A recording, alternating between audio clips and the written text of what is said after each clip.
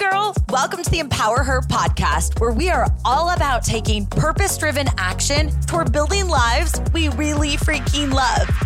My name's Keisha, and I'm an entrepreneur obsessed with giving you actual tools to help take you from where you are now to where you want to go in your life, career, and relationships.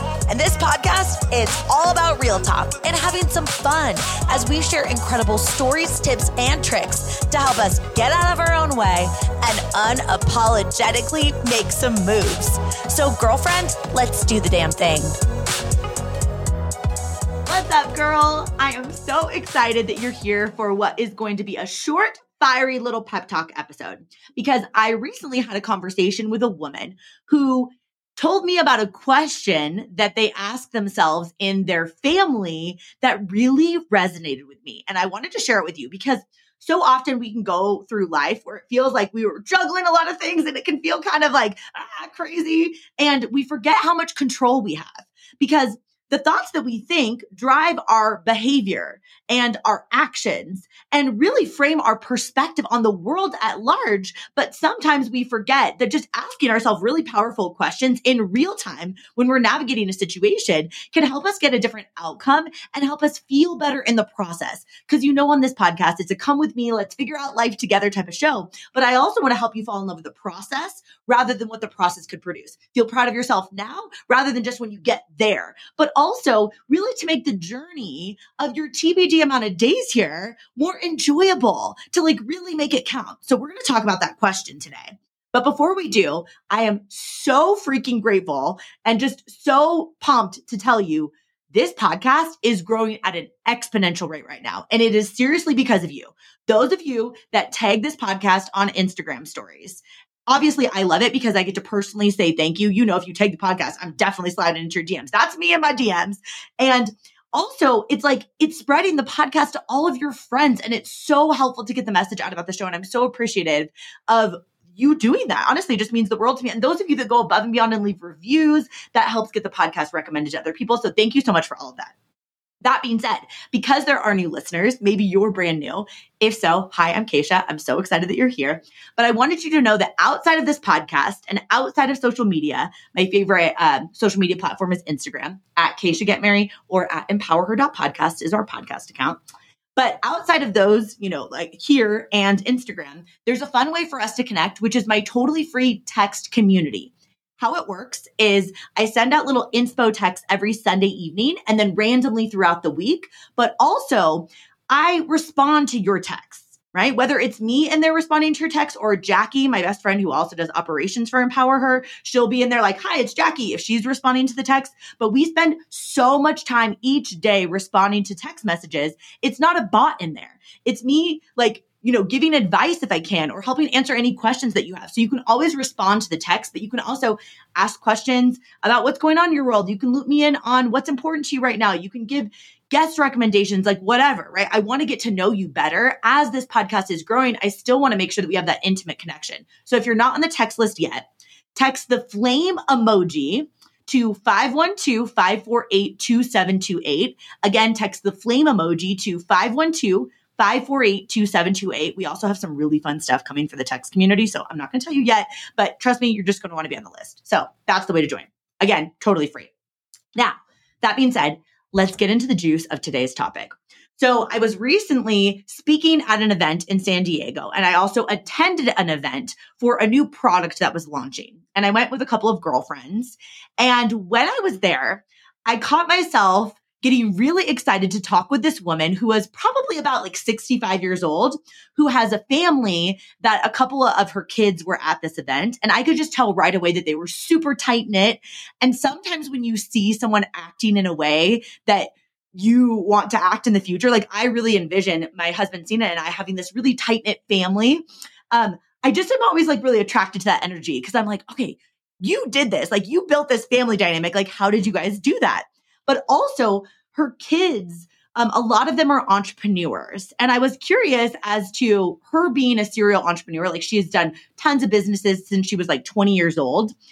I was wondering if that impacted her kids, right? And I think a lot about these topics right now, and maybe you can resonate with this if you are raising kids or you're moving into that season where I think a lot about parenting kids. And I know that it's much easier to parent my hypothetical future kids, but stick with me on this. Like I love asking questions to people who have maybe accomplished something that I want to accomplish, right? I never am asking people who haven't done the thing that I want to do for advice on how to do it because they don't know. But this woman has a bunch of entrepreneurial kids, and she also seems like she has a really tight-knit family, and she was very youthful and just excited and passionate. So I was chatting with her and I asked her, like, did you encourage your kids to be entrepreneurs? Or, what was it like raising these kids? It seems like you've got a really tight-knit family.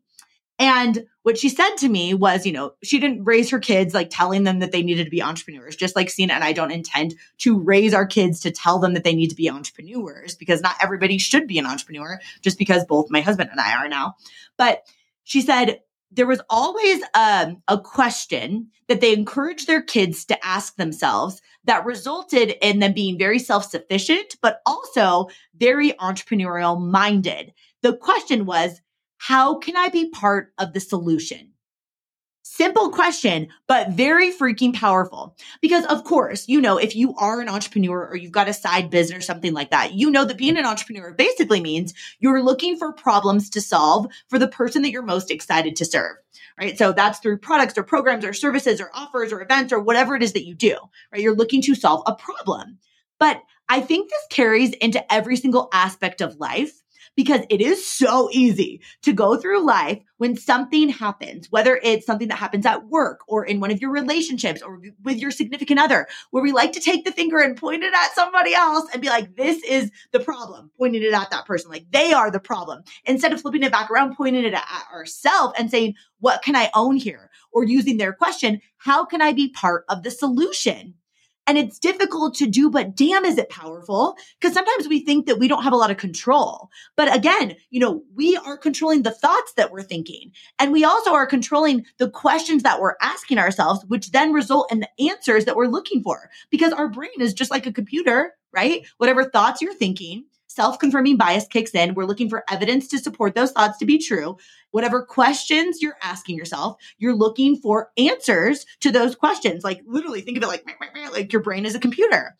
So if you started to ask yourself this question, how can I be part of the solution in any situation? I feel as if that's so powerful, because again, it reframes our natural tendency to want to point the finger at somebody else and say, you're the problem, right? And I'm not. Instead saying, how can I be part of the solution? So if it's something at work, maybe there is something going on in your department.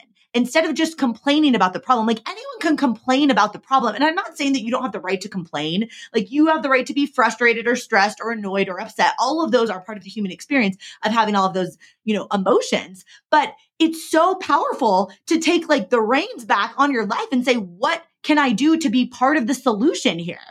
And then start looking for ways that you can contribute to being the solution rather than just talking about the problem. Same rules apply in our relationships. It's so much easier to say that somebody else is wrong and, somebody else is entirely the problem and we have to take no ownership. I get it. I do that sometimes too. It just feels better. But what if you asked yourself today, in any situation that comes up, how can I be part of the solution? Because I think when we take radical responsibility of how much power we have to ask ourselves better questions like that one, I think it's going to result in us just feeling more self-sufficient.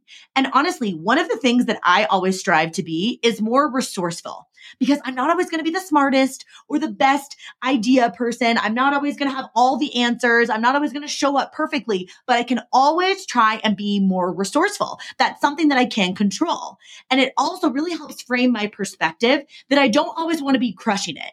Because as good as crushing it feels, you never learn learn what you need to learn if it's always rainbows, butterflies, and happy little unicorns, right? You learn when you fall down and you have to get yourself back up. That's when you build grit and resilience and resourcefulness. And I love this question, how can I be part of the solution? Because I truly do feel as if it's taking the power back and saying, you know what? I might be the problem, but I also might be the solution. If I'm willing to take the finger that I want to point at somebody else and flip it back around and point it at myself and say, what can I own here? You can own looking for the solutions.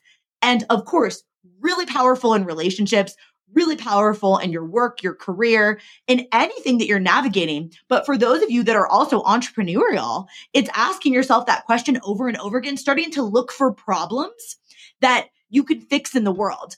And obviously, whatever you look for, you're going to find. So you don't want to go through life constantly looking for problems and being this like Debbie Downer all the time. But I think it's looking from a very strategic, empowering way of like, is that a problem that I would love to be part of the solution for?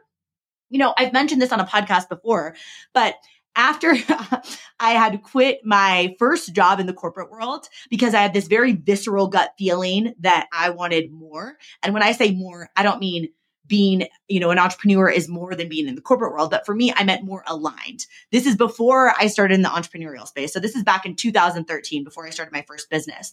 I remember just feeling really confused. And I went to New Mexico to visit my grandma, who is literally my favorite person on the planet. And I remember her telling me this advice that was so helpful. She said, Keisha, look for problems that you want to solve in the world. Because if I work at a corporation, maybe I want to be part of the solution to what a corporation is doing in the world, right? Like a certain cause or effort, right? Or maybe as an entrepreneur, I want to find problems for myself or for the world at large that I can be part of the solution as. And I just loved the perspective that this random woman that I honestly don't even remember her name from this conversation that I had at an event, how that left this impact on me, recognizing that is something that we can always control in a world where sometimes it feels chaotic or like there's a lot that is not in our hands. We can always control the questions that we ask ourselves. So today, as you're going through the day, I challenge you to think about this, to say, how can I be part of the solution? And see how it just feels different in your body and see what type of clarity that it might give you in your career. Because remember, you're the only person that you're going to spend every single second with every single day for the rest of your freaking life. I love saying that because it feels like I'm rapping, yo, yo, yo. But honestly, it's powerful. So cheers to you doing the work on yourself. It's not always easy. It's not always sexy. It's not always rainbows, butterflies, and happy little unicorns coming out of your butt, taking control and responsibility for how you show up in the world. But it matters. And it's not just about you. It's about everybody else that's impacted when you take responsibility for making this one shot that you have here on the planet your best freaking life ever, because you deserve it. I love you. I'm rooting for you. And I'll talk to you soon, girl. Thank you so much for listening in. If you love this episode, it would mean so much to me if you shared it with a girlfriend. Like, send it to her right now or post it on social media and tag me so I can personally thank you for helping me get the message out. I am so freaking grateful to be on this journey with you, girl. So until next time, I'll talk to you soon.